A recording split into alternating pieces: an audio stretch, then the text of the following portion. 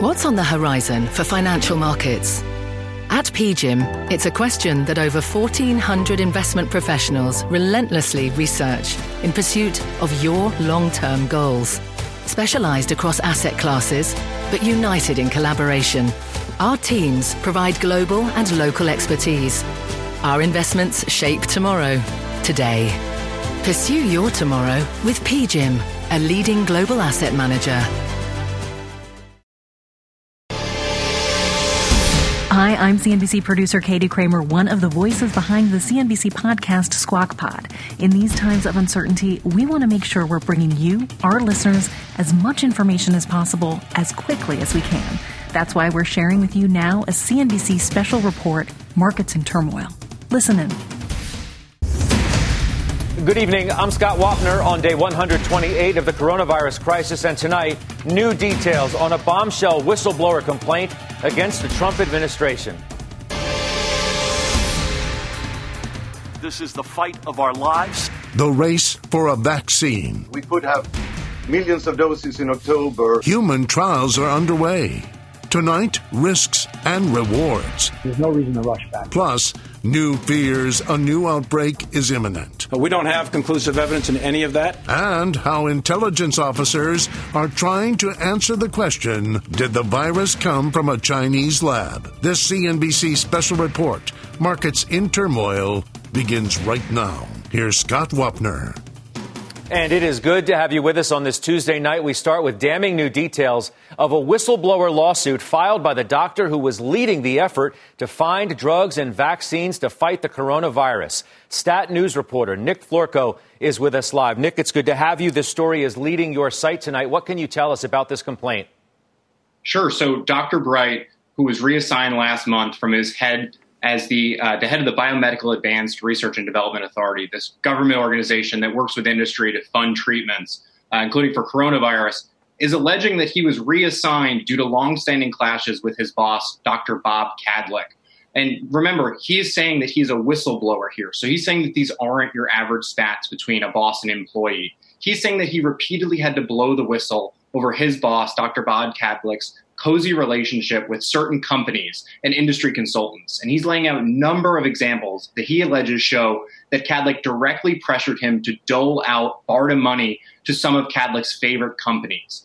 And with that as the backdrop, Bright outlines a number of times that he clashed with Kadlec on coronavirus response that only further strained that relationship. Let's go through some of the allegations here. Bright says he was forced to buy drugs not based on health needs, but, quote, political connections and cronyism. He said he was pressured to approve a plan to, quote, flood cities with unproven and untested doses of chloroquine. Those are drugs like hydroxychloroquine, and that is the drug, for those who don't remember, the drug that the president repeatedly touted himself until a warning that it wasn't necessarily safe, right? Yeah, that's correct. So that's one of the most interesting parts of this complaint. As viewers may remember, Bright alleged when he was first reassigned last month that the final straw that got him transferred was his resistance to support hydroxychloroquine. And he backs that up in the complaint today. So he explains through written statements and through internal emails that a directive came down directly from HHS Secretary Alex Azar to allow widespread use of chloroquine, and that he, along with FDA's drug center chief, Janet Woodcock, worked basically around the clock for 2 days to restrict the use of the drug to only hospitalized patients.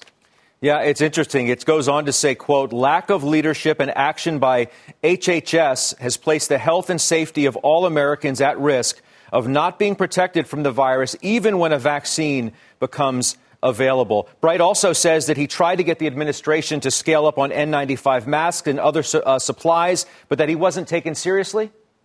Yeah, that's correct. So Bright lays out a number of times in early January where he brought up the mask issue.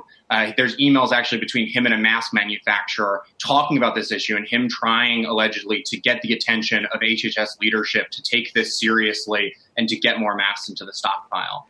Can you, for our viewers, just shed light on how important Dr. Bright was to this nation's vaccine efforts if they're first hearing his name tonight for the first time?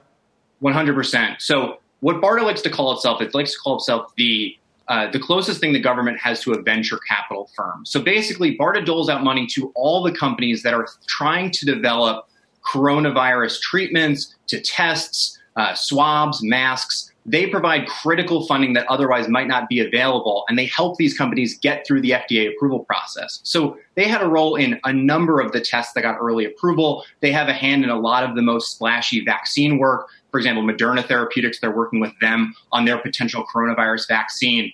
Dr. Bright really had his hand in almost every industry project on coronavirus. So he really is crucial.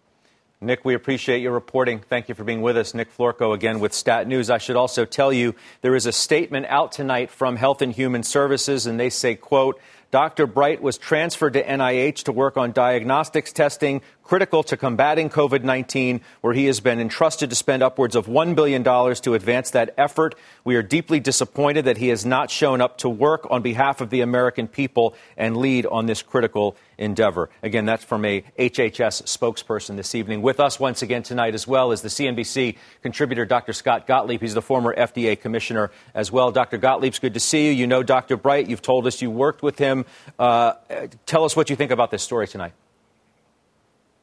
Well, look, I think that the complaint and the episode is unfortunate. What it's going to have the effect of, setting aside all the allegations in the complaint and the substance, the net effect is that companies that do need to be collaborating with BARDA right now are going to be more reluctant to do it, because this is going to cast a cloud over the organization, and they're going to be reluctant to embrace BARDA and try to seek resources from the organization. So at the very time that we need a fully functional BARDA, I think on the margin, this will make more companies that much more reluctant to engage that process. Had you heard again about any of these allegations that Dr. Bright makes, that he tried to get the administration to scale up on supplies like N95 masks, but that he wasn't taken seriously? These have circulated in the press for some time, at least some of them. I haven't heard them personally because I wasn't involved in the response to COVID. I had left the administration before that. But some of these had circulated previously. I don't know the veracity of the allegations. I know Rick Bright. I trusted him. He was a truthful, fellow to me. I worked closely with him when I was at FDA. I would take what Rick says seriously, but I don't know the substance of these individual complaints. So if you were to tell us about Dr. Bright's character, you would say that he is a man of integrity? He was a straight shooter. I mean, he was a straight arrow with me. We worked closely together. I testified alongside him when I was testifying before Congress, where we worked on an Ebola product together, Ebola vaccine. We worked on a smallpox therapeutic that we got over the finish line that he helped fund, helped support. So we did some important work together, and I always found him to be pretty straight up. Let's talk about another big story today. That is Pfizer, of course, beginning human trials for its vaccine. You are on the board of directors of Pfizer. Remove yourself from sitting on the board of directors for a moment and just tell us how significant this is and how optimistic you may be.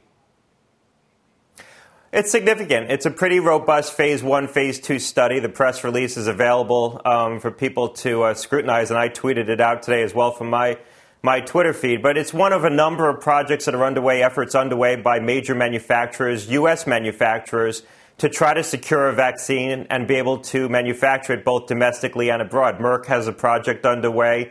Johnson & Johnson has an advanced project underway. Pfizer has one underway. And then there's a number of foreign manufacturers as well, like Sanofi Aventis is working on a product as well, collaborating with GSK. So there's a number of robust, large efforts underway. It also includes a number of smaller manufacturers here in the United States, Moderna, Inovia. So we have a lot of efforts underway. And what's good about the efforts that we're undertaking is that they're diverse. They're all different approaches to trying to develop a coronavirus vaccine. Some of them rely on pretty old technology or old approaches, protein vaccines like what Sanofi's doing. Some of them rely on much more novel approaches like what Pfizer's doing or what Moderna's doing with an mRNA approach. J&J is taking an adenoviral vector vaccine approach, which is similar to what the Chinese are doing and what AstraZeneca is doing with their collaboration with Oxford.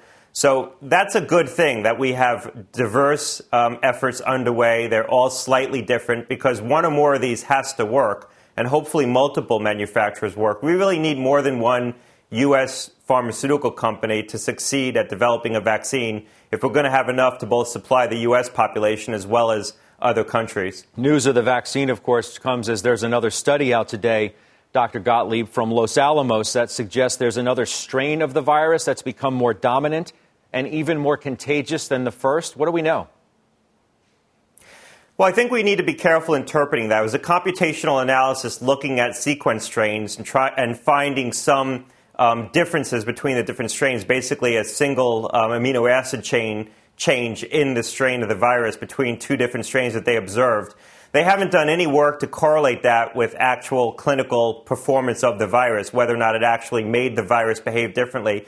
We had a similar thing happen with Ebola in West Africa, where there was a mutation that caused a single amino acid change. And that was actually looked at in cell cultures. And in the cell cultures, it in fact demonstrated that it made the virus more contagious.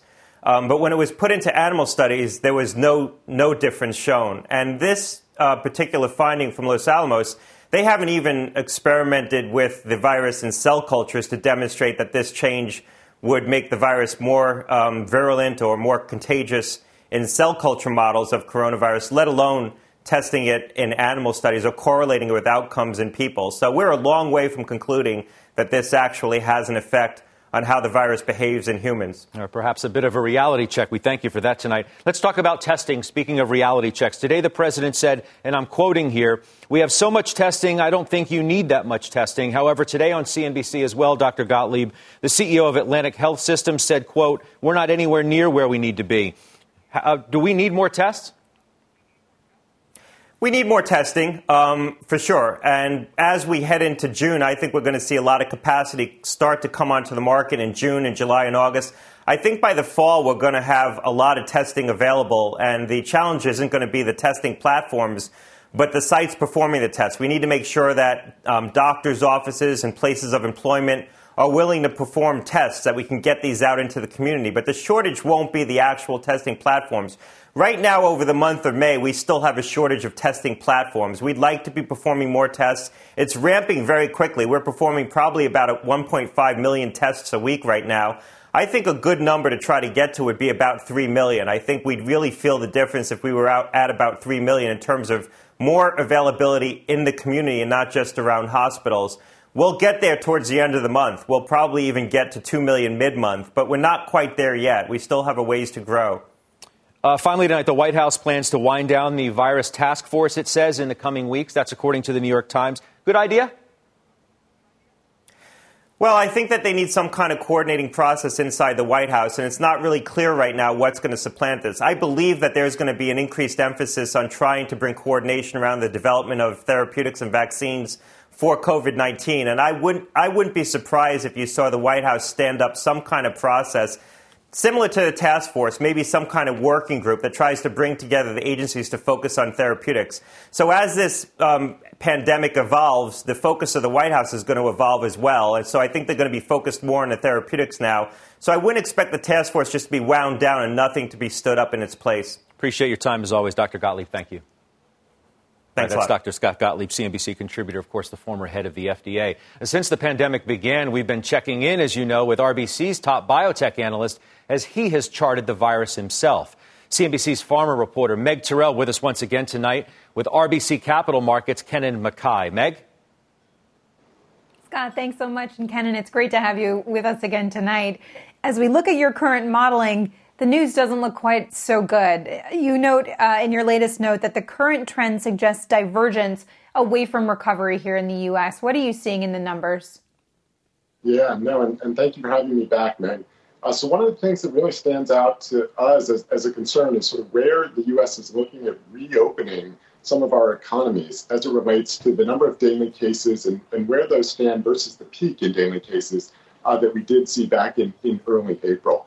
And what's really happened is the U.S. has sort of sat on a plateau near the peak in daily cases. So we haven't really come down too much as a number of countries across Europe have, for instance, as they're looking at reopening their economies.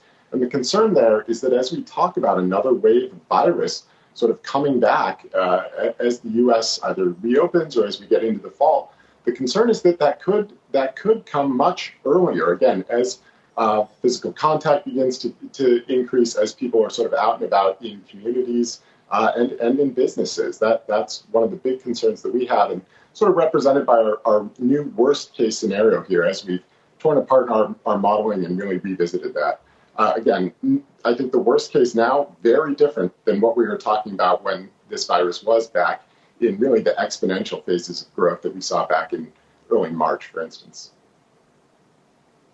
Well, tell us about that potential second wave and what you're calling a reacceleration that you're seeing in the numbers in several states, including those that have recently reopened, like Florida, Texas, and Georgia. What are you seeing in those states in particular? So minor reaccelerations, again, really driven by some of the city centers within those states. And again, some of those numbers really not necessarily representative of what's happening across the entirety of the state. Similar to what's happening in New York. Obviously, New York City really driving the majority of the infections in the state. In Georgia, it's Atlanta. Again, similarly in Texas, it's those metropolitan areas. Some of the reopening, the economic reopening within those centers looks very different than what's happening in the rest of the state. So again, very hard to sort of tease out what's going on around economic reopening with what's actually happening with some of those COVID numbers, because some of the more rural areas can be reopening quite effectively without a serious spread of the virus, whereas some of the metropolitan areas, it is a little bit of a bigger concern, maybe not reopening to the extent that some of the areas are there. And tell us about what your worst case modeling now shows.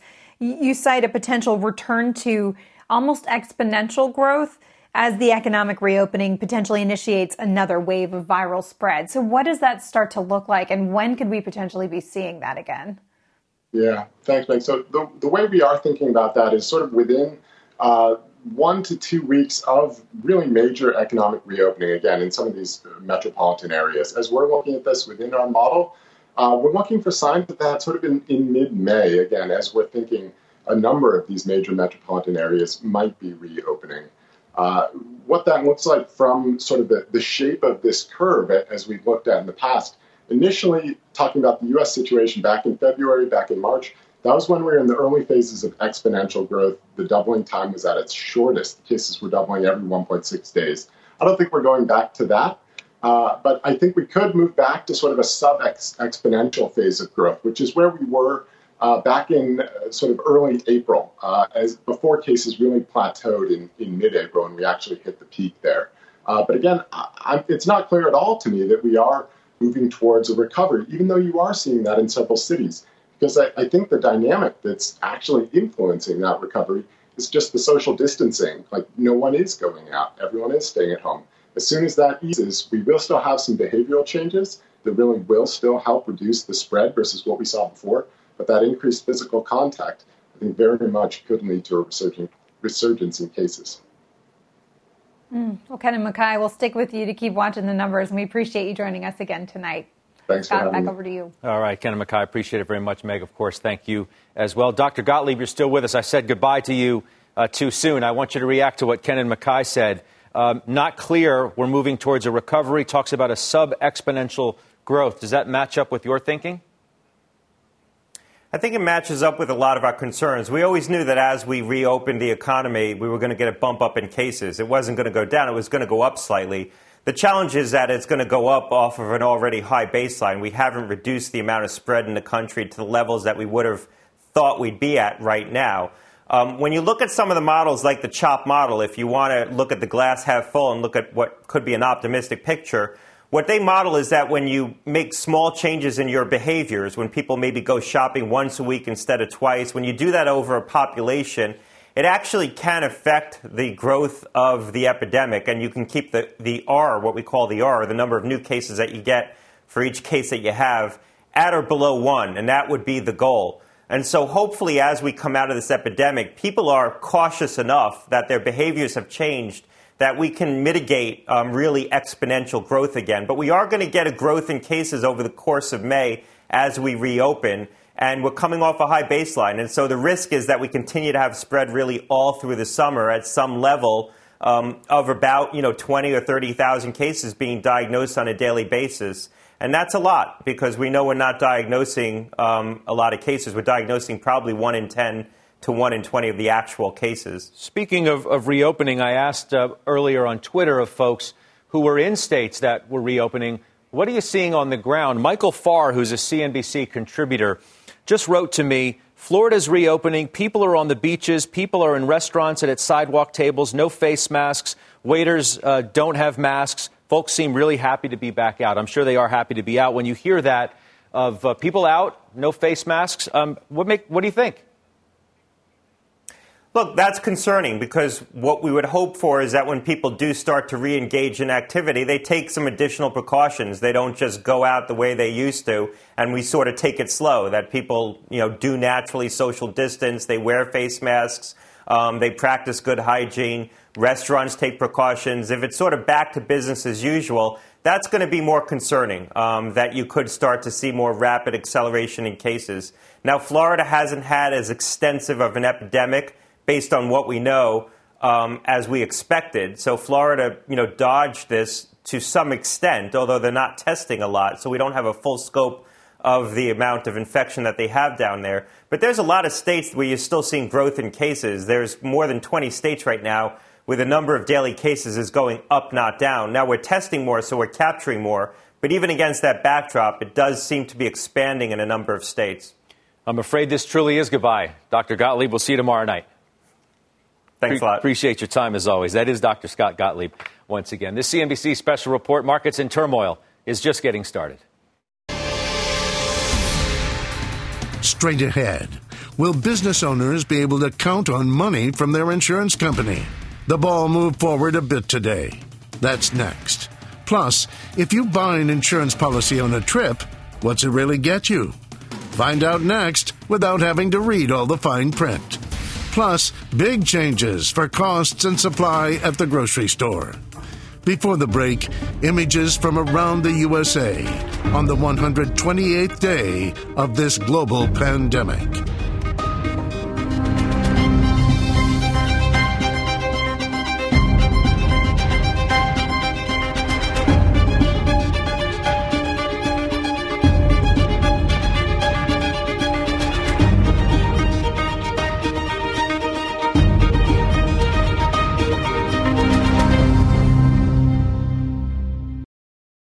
Hi, I'm Ben Rizzuto, wealth strategist at Janus Henderson Investors. Is a brighter future possible? At Janus Henderson, we think it is. For 90 years, we've worked to help clients achieve superior financial outcomes and fulfill our purpose of investing in a brighter future together. We know that this means our thinking and our investments are helping to shape millions of futures. At Janus Henderson, we are committed to helping you invest in a brighter future for the next 90 years and beyond. To learn more, go to janushenderson.com.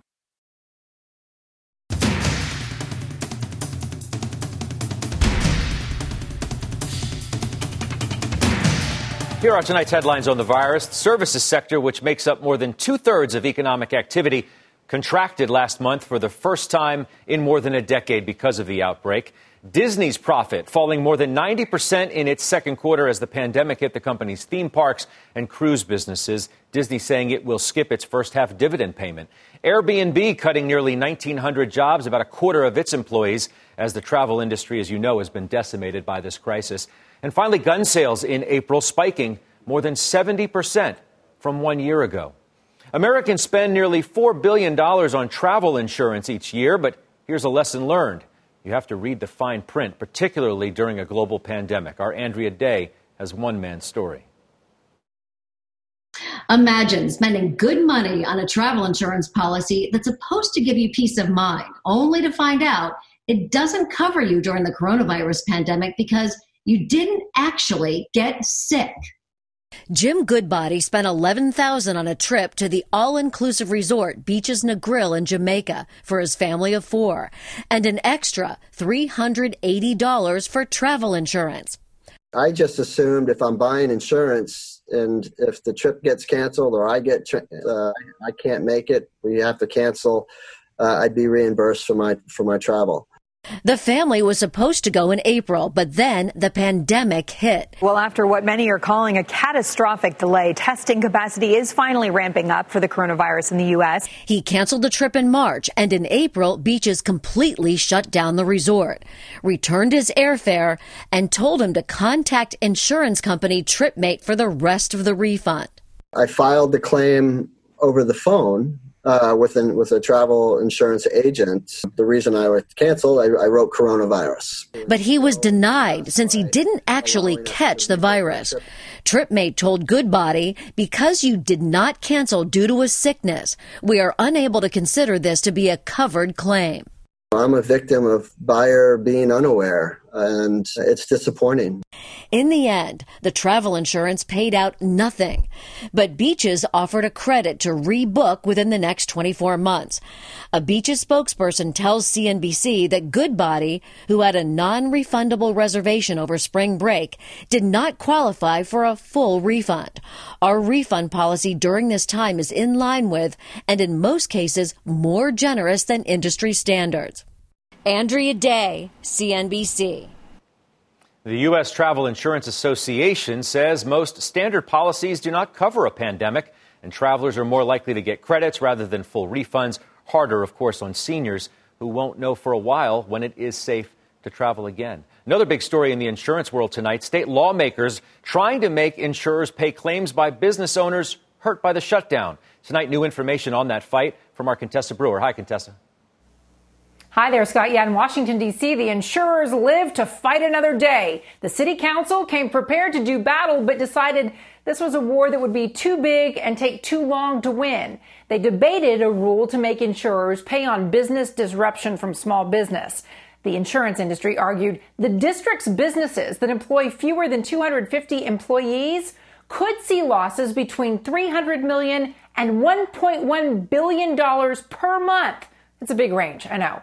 These businesses, though, pay only an estimated $16 million in premiums per month.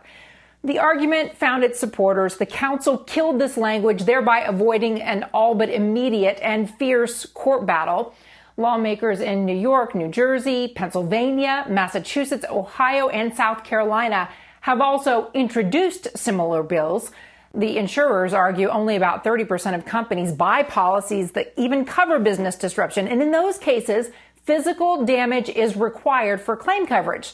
Still, investors are worried. They're so worried, in fact, that today's AIG stock took a big leap after its COO said on an earnings call the vast majority of its policies contain a specific virus exclusion.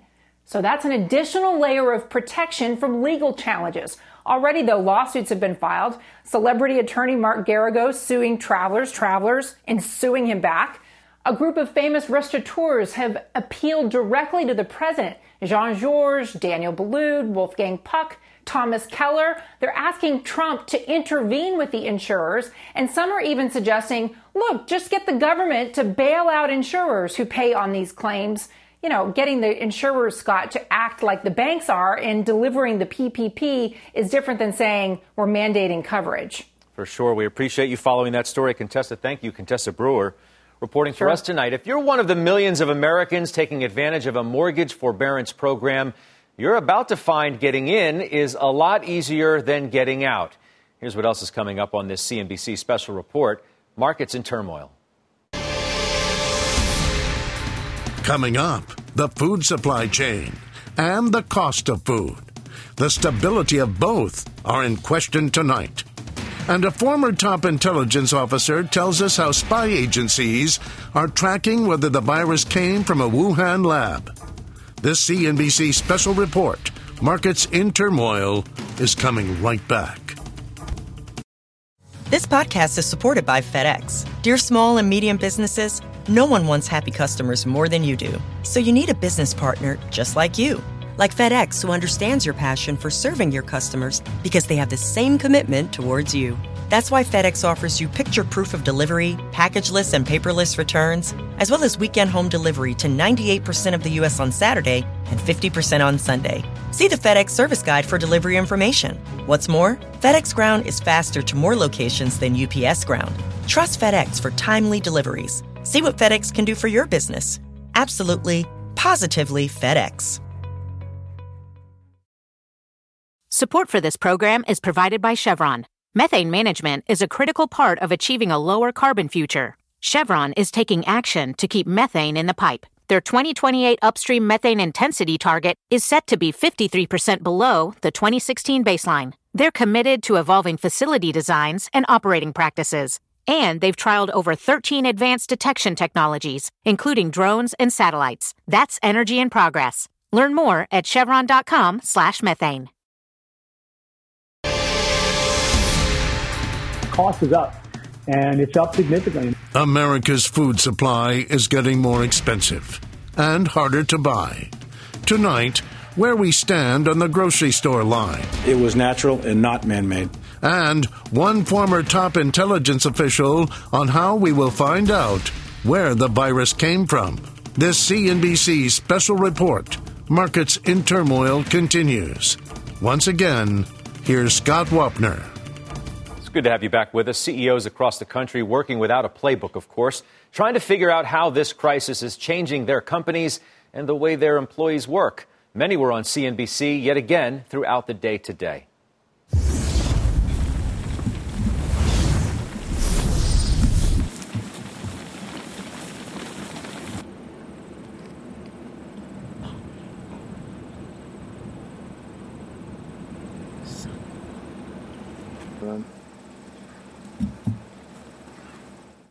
We've been very, very concentrated on what we can do on hygiene, what we can do. How do you run a warehouse with people 6 feet apart? That was no one trains you for that when you get a degree in supply chain management.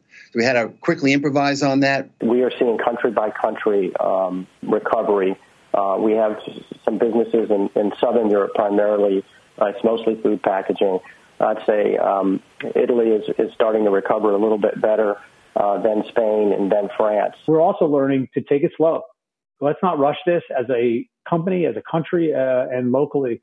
Let's make sure we get this right. I think it's going to change in some ways. There may be different ways of monitoring passengers as they're coming through checkpoints. There may be different ways of biometrics, temperature screenings that obviously will become more important in a post-COVID environment.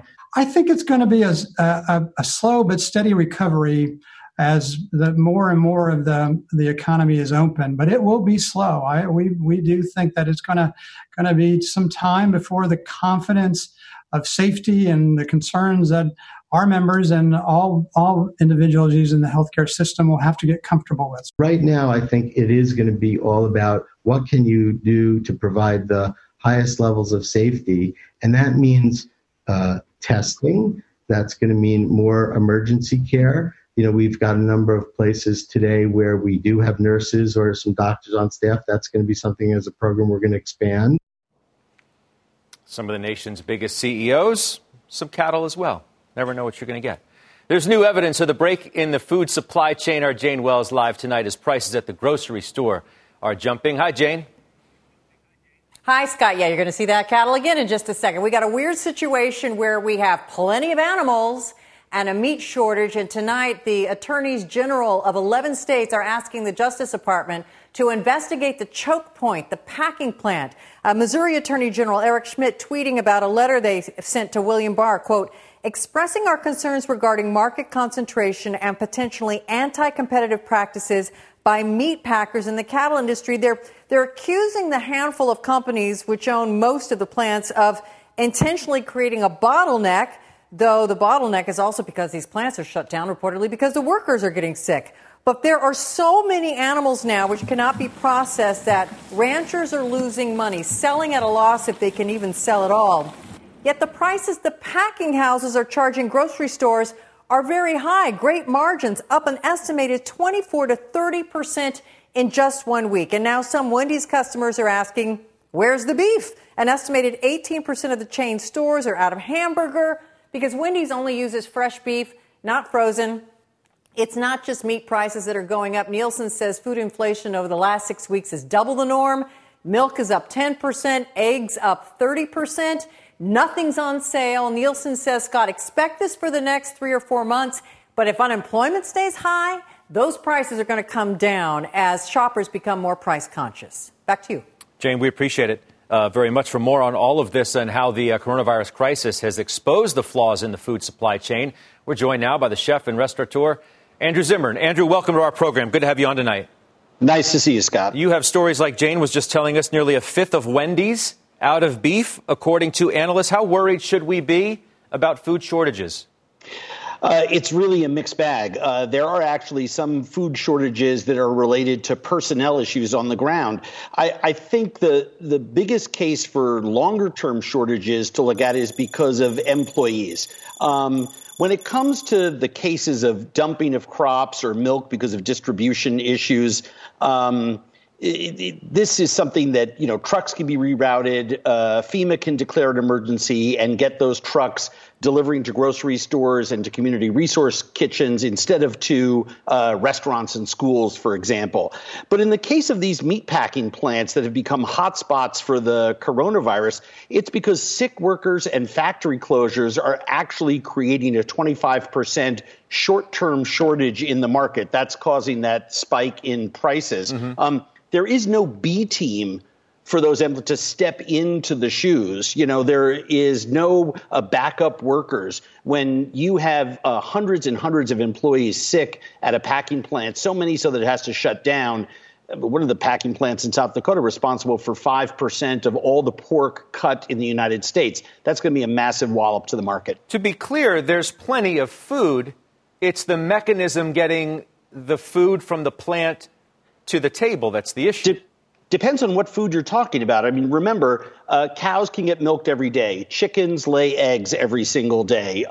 Those are simply distribution and strategic ops problems that need to get fixed. I think it reveals a catastrophic flaw in Washington. A month ago, there should have been an emergency declaration, and FEMA should have been in charge of distributing that food to the places where it's in need. To see milk going down the drain and also to see double the lines, triple the lines at our food banks around the country is not shameful. It's criminal. In the case of the meat packing plants, it's much different. And there are lots of rumors going around. I find the calendar on this very, very suspicious myself, with the president of Tyson Foods coming out and making an open plea in the paper that we're going to have massive food shortages, then seeing the White House place meatpacking plants under the protection of the DPA, backstopping health insurance claims, but at the same time forcing people to work in what is notoriously one of the most dangerous jobs in America. These are also people that we've been demonizing and underserving since the foundation of our country. So it causes a lot of problems. You're also talking about seafood this evening, which, frankly, we haven't focused on at all. We've talked about beef, poultry, pork, etc. We're 75% down in seafood sales across America, you say? Yes. You have to remember that around 80% of all seafood in the country is actually sold into restaurants. So with all the restaurants shut down, there's no place for the seafood buyers to sell their product. I expect this to correct as some restaurants open, but nobody is talking about it. I would love to see, you saw the Fed come in. I think they announced this morning that they're going to be backstopping dairy farmers and egg producers and purchasing large amounts of these foods for distribution. I would love to see that happen with the seafood industry as well. Sounds like we might need more bizarre foods on our plate than we thought, Andrew Zimmern. Indeed. Something we've been talking about for a long time, diversify the diet. And I think what you're seeing here is a need to decentralize our food systems. This is something that food activists and people like myself have been talking about for 15 years. The chickens are literally coming home to roost. Yeah, we appreciate your time so much. We'll talk to you soon. Thank you. All right, that's Andrew Zimmern joining us tonight. About 4 million borrowers are now delaying their mortgage payments as part of government and bank programs, and the numbers are still growing. But some will soon find getting in was a lot easier than getting out. That's what our Diana Olick is going to tell us tonight in a beautiful live shot in Washington, D.C. early evening. Diana? Yeah, Scott, the numbers are already 4 times what federal regulators initially predicted when they launched this program at the end of March as part of the CARES Act. Now, to get mortgage forbearance then and now, all you need to do is ask for it. It's initially a 90-day delay of mortgage payments, though it can be extended up to a year. But this is not a freebie, and not everyone understood that at the start. So we want to explain how you get out of it, especially as the economy reopens and some people return to work. Your servicer should reach out to you 30 days before your plan is up, and for some, that's around now. They should give you the following options. First, you can make up all your missed payments in one lump sum, but you don't have to. Instead, your servicer can set up a repayment plan for you over time, adding as much to your regular monthly payment as you can handle. Now, if you can't afford that, your servicer can set up a mortgage modification, which changes the terms of your loan, either extending it and or lowering the interest rate. Now, there are several different modification options, and some will require documentation of your hardship. So here's a really important warning. Don't lie up front and claim you need forbearance if you don't. That's real financial fraud, and it will come back to bite you if you end up actually needing some kind of modification. Now, I've heard from lenders and servicers alike that some borrowers are getting forbearance that they don't necessarily need. They want to hoard cash, or they think it's going to end up being a freebie that is forgiven at some point. And, Scott, that is just not the case. Diana, appreciate it. That's Diana Olick live in D.C. for us, and I thank you very much for that. Here's what's coming up on this CNBC special report. Markets in turmoil. Next tonight, a former top intelligence official on how we will know if the virus came from a Chinese lab. Also tonight. I've been able to support various restaurants, caterers, and small businesses alike. One woman's big effort to help from her couch. Before the break, images from around the world on the 128th day of this global pandemic.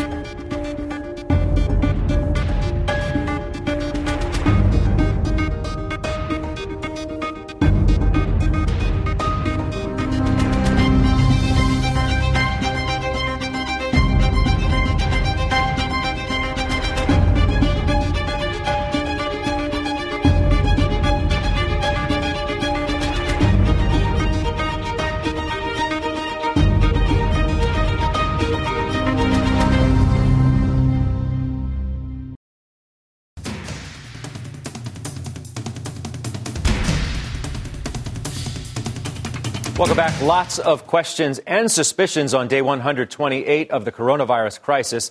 Did it come from that infamous Wuhan Institute of Virology? And if so, how will we find out? Chris Costa is the executive director of the International Spy Museum. Before that, he was the special assistant to the president and senior director for counterterrorism on the National Security Council. Mr. Costa, it's good to have you with us tonight.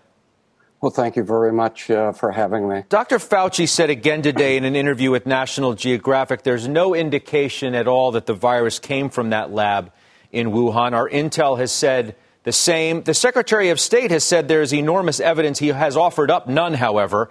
I'm wondering whether you think we'll ever know. So, first of all, I should say that this is a significant priority for the United States intelligence community.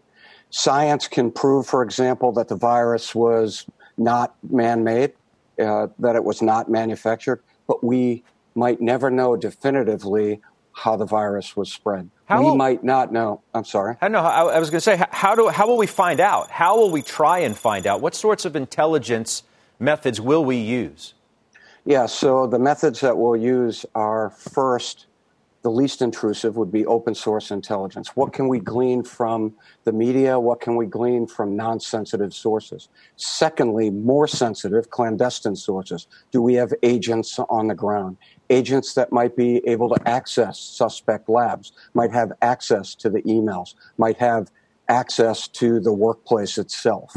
So that's what we would be looking for. Now, if we, the United States intelligence community, don't have those sources on the ground, we have intelligence partners that might have those sources on the ground, and they will share that intelligence with the United States. So that's human intelligence. And thirdly, we have signals intelligence, of course, where we are able to understand what the Chinese are talking about globally. So we have SIGINT, open source intelligence, and we have clandestine human. But a key point I would make is this is an investigation, right? This is an analytical problem, but it's an investigation that the Chinese are not participating in.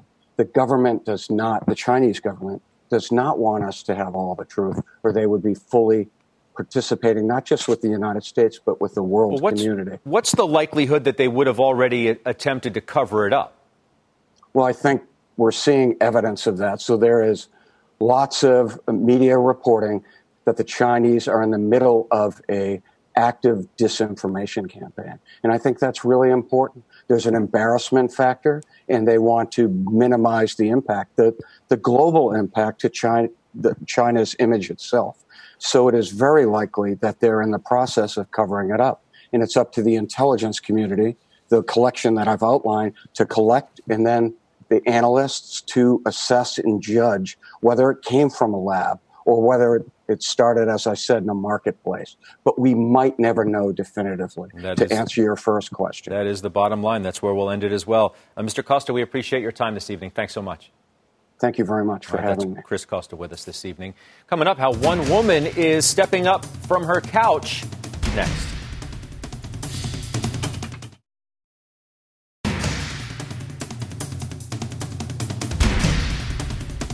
A New York City attorney has generated thousands of dollars in donations for healthcare workers from her living room sofa. Here's how Stacey Rotner is stepping up to help feed the front line. I decided I couldn't just sit on this couch anymore. On a Saturday night after the 7 p.m. clap in New York City, I posted a message on Facebook announcing that I was going to help feed New York City frontline healthcare workers. And in under 24 hours, I had already received $10,000 in my Venmo account. Through this initiative, I've been able to support various restaurants, caterers, and small businesses alike. And we're sending meals to now over 12 New York City hospitals in Manhattan, the Bronx, Queens. My goal was to raise $6,000 and send 70 meals 3 times a week to 3 different hospitals through the end of April. Now that I've raised over $65,000, I'm in a position where I'll be sending over 1,000 meals a week. Every time I speak with the hospital administrators, they thank me profusely.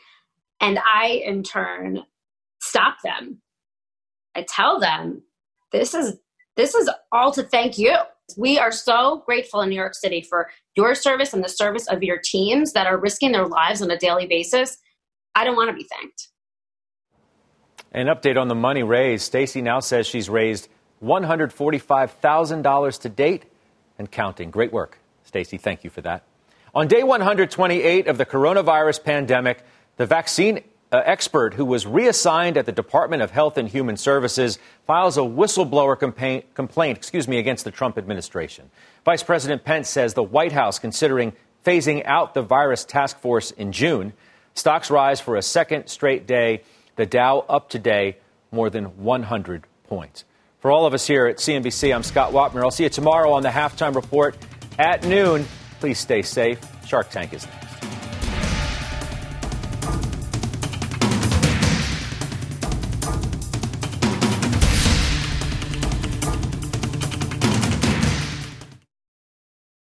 This podcast is supported by FedEx. Dear small and medium businesses, no one wants happy customers more than you do. So you need a business partner just like you.